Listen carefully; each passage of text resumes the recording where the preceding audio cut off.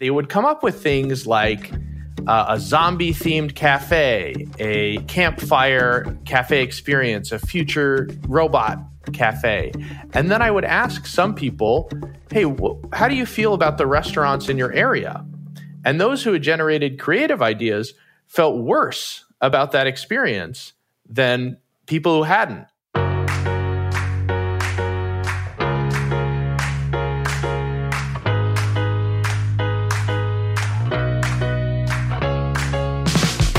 Welcome to The Lisa Show, where we take a good look at life.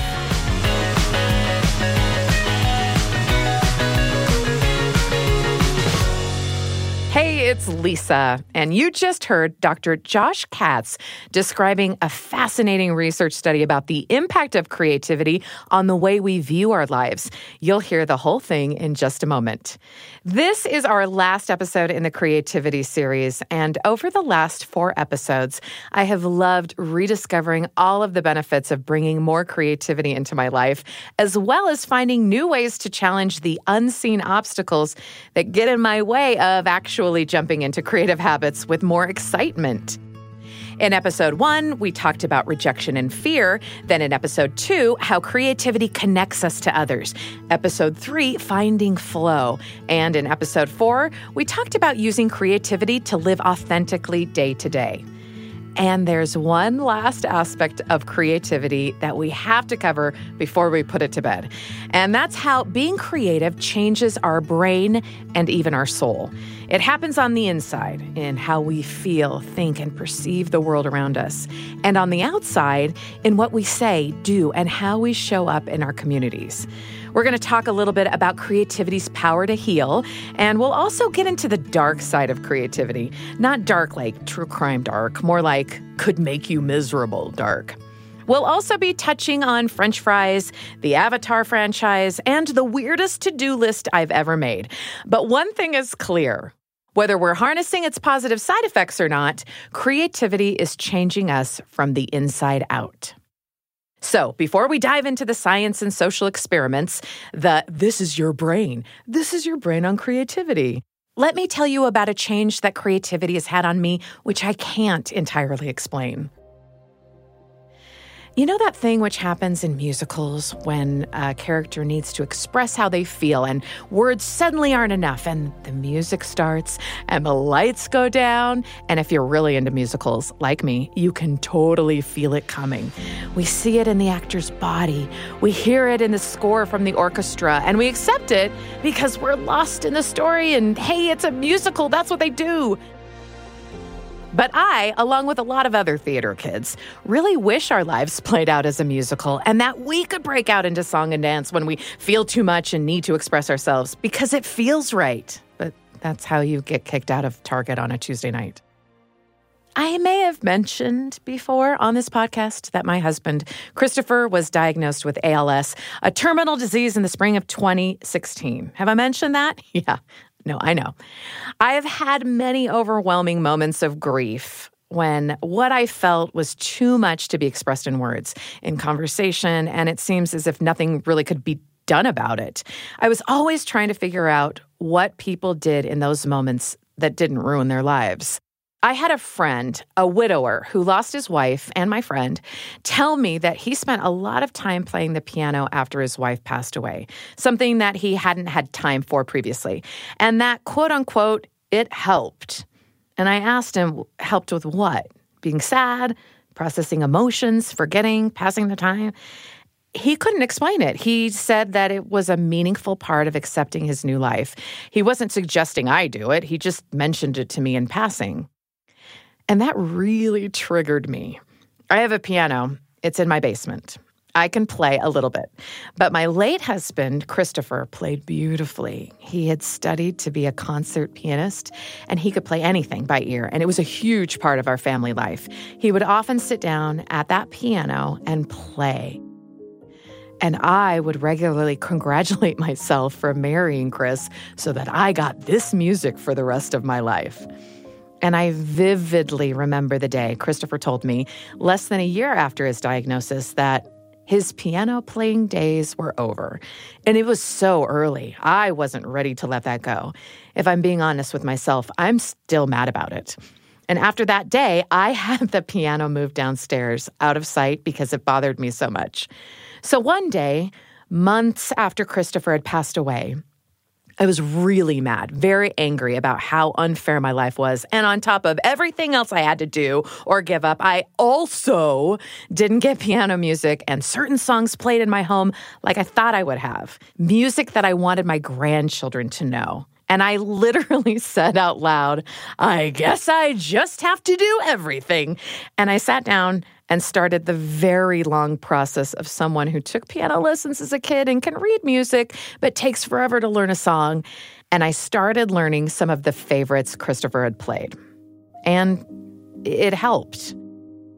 Like my widower friend, it's hard to put into words exactly why, especially when the piano had been such a sharp reminder of loss.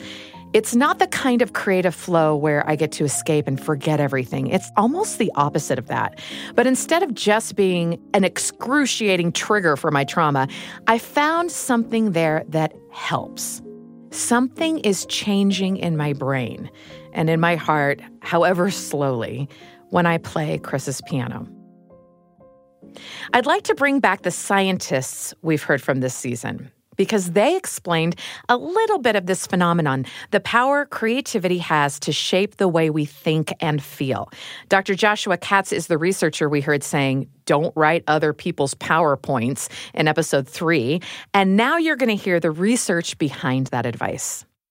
So my PhD research was a project about how being creative changes our views on what we have access to and what we interact with. So what my research actually did is I kind of used restaurants for a little bit of it as a domain, just because everyone kind of has access to it and there's a variety. All right. So if you can imagine this, you've got a bunch of people in this study. Half of them are asked to brainstorm a list of restaurants in the area, real restaurants. That's the control group. So what I asked some people to do is come up with some ideas for weird restaurants. And then the other half are supposed to come up with new concepts, restaurants that don't exist. My producers actually ran this experiment on me, and I had a lot of ideas. There's no tapas where I live. We need that. A sandwich place that serves fries instead of potato chips like everybody else. Like, why can't we have both? I always want both. Or have you noticed that nachos are always a side menu item? Where is the dedicated nacho cafe where you can pick your toppings like a make-your-own pizza place? Anyway, they asked for 3 concepts. I gave them 12. I have a lot of feelings on this topic, but I digress. Everybody's brainstorming restaurants. They would come up with things like a zombie-themed cafe, a campfire cafe experience, a future robot cafe. And then I would ask some people, hey, how do you feel about the restaurants in your area? And those who had generated creative ideas felt worse about that experience than people who hadn't. So it was actually in coming up with these zombie cafe, whatever, they became disappointed in their own experiences because they were like, man, you know, my local burger joint really is a letdown compared to campfire cooking. I find this so fascinating because it's not like I consciously chose to be dissatisfied, with our local restaurant scene and its lack of tapas and nacho bars, but that's how I felt when I was done brainstorming. And that's what happened to the people in the study. Whether it was restaurants or their jobs or a website, after generating all of these ideas and possibilities, they felt significantly less satisfied with the real world. Apparently, this happens all the time. This is the dark side of creativity. So I think there was a really famous case of this when Avatar, the movie, came out, that people were upset that they couldn't go to that fantasy other planet. All of us have lost ourselves, right, in a good book or a TV show or a movie, any kind of art, and just gone back to the real world and been a little bit more, especially if we're lost in it and we feel like we're participants in it, a little dissatisfied with the real world. Yeah, and so to me, the marquee, the eye-catching thing is the dark side of creativity, this villainous view, but what it really does is it opens up potential for how you can really alter your own experience. This avatar syndrome is a real thing. It's actually named post-avatar depression syndrome, and it causes suicidal thoughts and depression in some viewers. Researchers noted that the emotions brought up by the movie left real feelings of how dark and depressing the real Earth we live in is when compared to the gorgeous views of Pandora. Also, everyday life felt lacking and boring when compared to the ones experienced by the Na'vi. They were immersed in this imaginary world, and it had real-world effects. In the meantime, there's another thing that happens when your perspective is reshaped by creativity. Changed thoughts led to changed actions. Doctors Lynne Vincent and Goncalo had a lot to say about how creativity affects our behavior, for better or for worse. Here's Dr. Goncalo. We actually look at how being creative shapes people's health choices. So we asked them to be creative, and then we gave them a subsequent decision to make that was health relevant. And we found that being creative made them produce burgers with more calories. Being creative made them produce cocktails with more alcohol in them. Being creative made them generate workout routines that burn fewer calories, despite the fact that they also... So we're tentatively calling it the fat, drunk, and lazy paper, but we're probably going to change the title. It's the underground working title of the paper that probably won't see the light of day. But we're really finding that, being creative subsequently shapes the way we see the world, the choices we make, the behaviors we engage in. Pausing here for a moment. Up until this point, we've mostly been talking about the ways creativity can influence us in ways that feel negative. People experiencing post-avatar depression syndrome in 2009, for example, or in this case, coming up with ideas that undermine our health. But you may notice that even when we call this the dark side of creativity, all of our researchers still sound pretty upbeat, and there's a good reason for that. Dr. Vincent and Dr. Goncalo shared the other things creativity compels us to do. Here's Dr. Vincent. There's other work that shows that creativity can cause people to reach out and connect with other people because you need new ideas, you need new information, and so when you're in the idea generation stage, going to your weak ties, the people you don't talk to every day, can give you some new information, spark new ideas in ways that are really unexpected. But then when you need to refine the idea and elaborate on it and evaluate it, then you want to go to your stronger ties, those people who are going to spend time with you, who really care about you, who you trust to give you good and bad or constructive feedback. So creativity, while it can push you to the organizational edges and people might be uncomfortable with you, it can bring connections with other people. I found this so interesting. We've talked a lot about how creativity can help us connect with others, but apparently being creative also compels us to make those connections.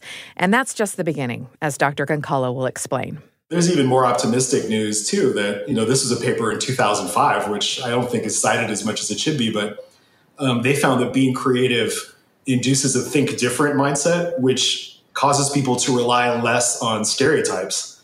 So it can actually reduce stereotyping by forcing people to think differently around the assumptions, the knee-jerk kind of assumptions they would make around people that they encounter. And people who are in a creative mindset don't rely on those as much. And so that's another, optimistic possibility. This really caught my attention. The fact that creativity causes us to challenge, or at least rely less on preconceived notions and stereotypes. Thinking back to the dissatisfaction we were talking about earlier with Dr. Katz about not living in a magical world we see in movies, the way being creative can leave us with the feeling that our real-life circumstances are lacking. If I were in a situation where someone next to me was treated unfairly, I hope I would be dissatisfied. It makes me wonder how else creativity could inspire us to raise the bar for the world around us, not settle for injustice, and give us something to work for. I think about the original Star Trek in the 1960s, portraying a science fiction future to millions of Americans where a functioning team could be made up of both men and women, of different nationalities, in leadership roles, something which many people found offensive in the 1960s and which drew a lot of backlash. Half a century later, no one would ever blink at that. But back then, it was a hypothetical, radical, novel concept. Talk about a powerful use of creativity, thinking outside the stereotypes and limiting beliefs that were so ingrained in the culture of the time. In episode 1 of this creativity series, we talked about how being creative can help us overcome the fear of social rejection. Dr. Vincent pointed out what a difference this makes on us as people. Miriam Kushaki, who's at Northwestern, and I have a paper where we found that people who see themselves as creative are more willing to morally object on behalf of someone else. Say, hey, what that person did to that other person's not fair. Big pause here. There's something so powerful in the research that Dr. Vincent is referencing. Creativity doesn't only allow us to self-soothe when we encounter rejection, but it could also empower us to be brave in standing up for other people, for what's right. I love the thought that being creative can change our nature to the point where we're thinking less about ourselves and more about what we owe to each other. It highlights a relationship between selflessness and creativity, which is deeply personal to me. In episode 2 of this series, you may remember the conversation with my friend Jed Wells when we were talking about how to contribute to the world and help others as a reflection of our devotion to God. In hindsight, I can't believe I didn't bring up the very personal way Jed and his wife Jane have done just that. Exactly that for my family. And now that creative selflessness and service to others is coming up again, I have to tell you what they did for us. So when my husband received a terminal diagnosis, again, have I mentioned that before? Yes. After the shock wore off and my anticipatory grief was fueled by anxiety to control every aspect of the disease and our new life, another story for another Lisa Show series, I told Chris I really wanted him to write his life story while he could. I wanted to make sure we had it, all the stories and personality and details from him. This is an overwhelming undertaking. I mean, after all, he was just trying to live, which was becoming more and more complicated every day. Because of the nature of his disease, we didn't know how long he'd have use of his hands, fingers, voice, or active breathing.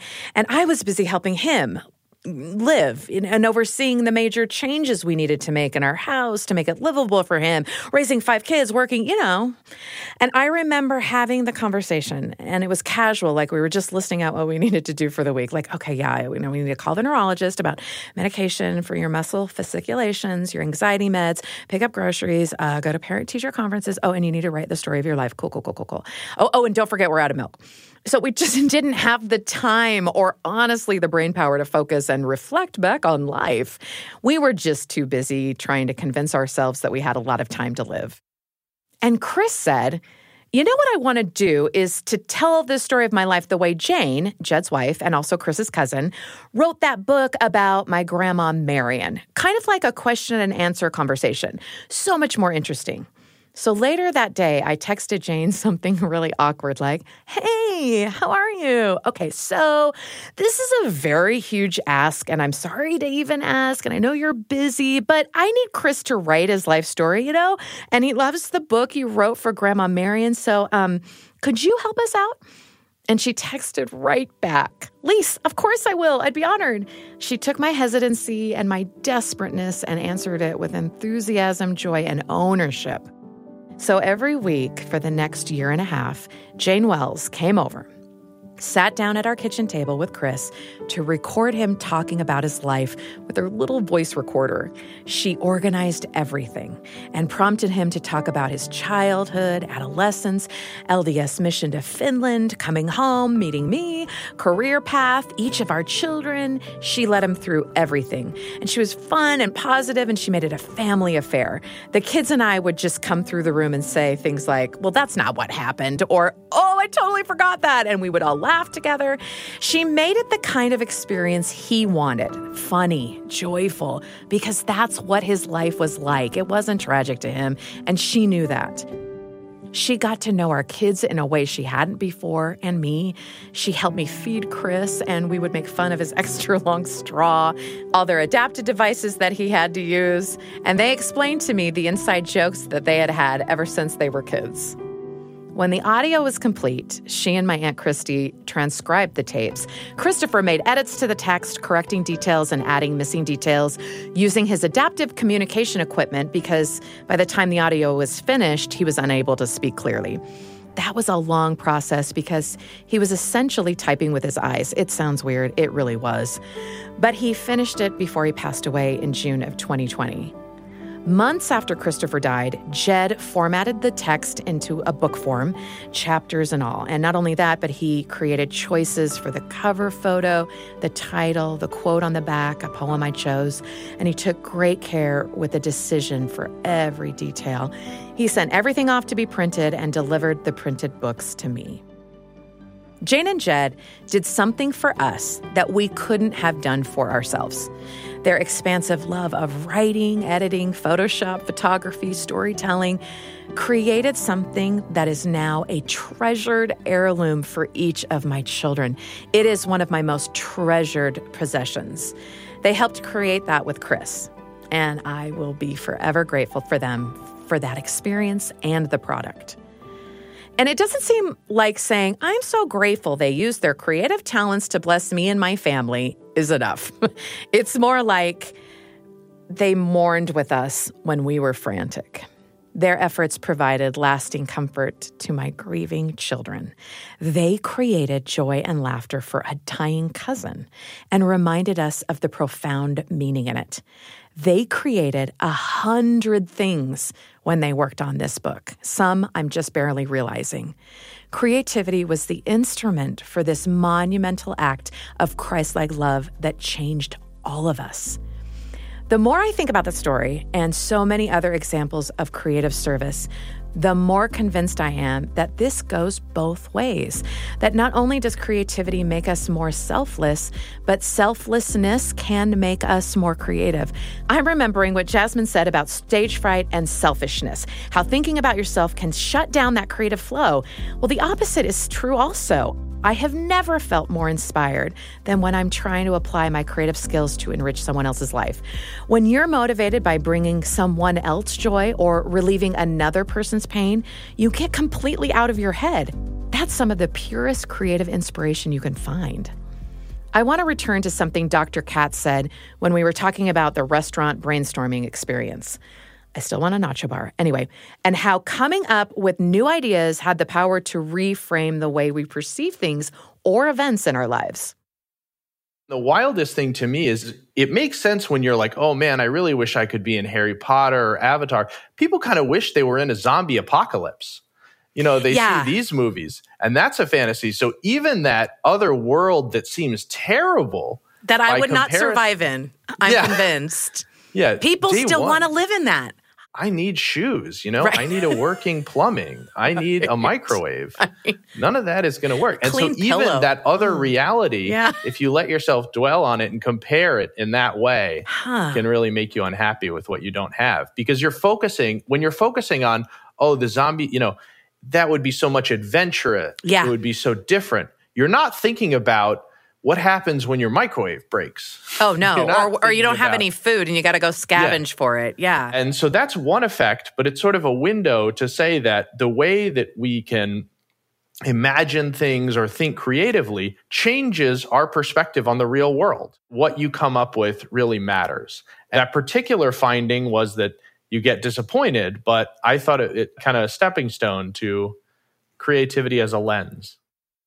This conversation with Dr. Katz, particularly the last thing he said about creativity being a lens, it sticks with me because, well, I mean, first of all, I would not survive in the first wave of the zombie apocalypse. I want to be clear about that. I mean, I tell my kids all the time, like, don't go to extraordinary measures and try to save your dear sweet widowed mother because, like, I don't want to survive that first wave. But I do understand how easy it is to sort of romanticize this kind of adventure and Hollywood drama that really in real life wouldn't actually be that appealing. So regardless of which creative futures we imagine or lose ourselves in, I think it's interesting that this lens can be formed whether or not we're aware of it. And that can affect our mental health. Knowing about the lens, which changes the way we interpret and feel about our own lives, we can use it to our benefit. Dr. Katz and I talked about gratitude as a way to leverage this effect. Not only counting your blessings and focusing on the real good and positive things in your life, but also by applying that creative brainstorming. What are all the ways things could have gone wrong but didn't? By flipping the lens around, you could have a significantly different experience of the life you already have. Really thinking about, here's how my life could have been different in a bad way, and I'm so glad that it's not. I'm so happy for my health. What's that you're doing is you're thinking about, I could have various illnesses and I don't. And I'm so thankful for that. I'm so thankful for my family or for these other things. And so what you're imagining is you're still using that creative thing. You're imagining a world that's different badly, and then you're really focusing on, but I have this better situation. It's a little funny to me that envisioning a world that's worse can actually make us happier, because anxiety does the same thing, but in a different context. Anxiety is saying, look at everything that's going to go wrong for you, while this approach, counting the trials you don't have along with the blessings, can bring you peace. It actually sounds a lot like therapy. You process what's real, what's not, and what could be reframed to live a happier, healthier life. There's no substitute for actual therapy, but I love seeing the similarities here. Developing your creative side could give you more of a choice in the way you experience your life. And this is something that the research backs up as well. Not just that creativity is therapeutic, but that it can actually increase your autonomy and agency. Dr. Goncalo described 2 experiments which showed exactly that. We asked people to think of a big secret they were carrying, and it feels sort of weighted down.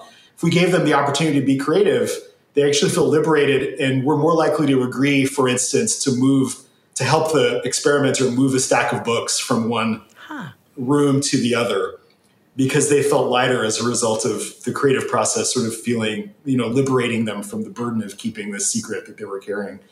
So I think that's almost suggesting that being creative can be therapeutic for people who, let's say I'm carrying a secret I can't reveal. Well, maybe I'm going to have a lot of creative pursuits that will help me manage the burden of carrying that, and will allow me to be productive and helpful and so forth. Another paper that came out recently, actually just a couple of months ago, showed that being creative gives people a sense of autonomy, that they have the capacity to choose how to approach their work and how to approach their life.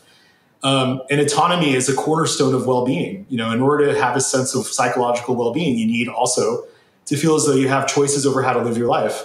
And being creative gave people that sense that they, in the ability to choose how to approach things or which ideas to share or whatnot, it made them feel like they have a sense of choice in the world. I think a lot of us can relate to the feeling that life is out of our control.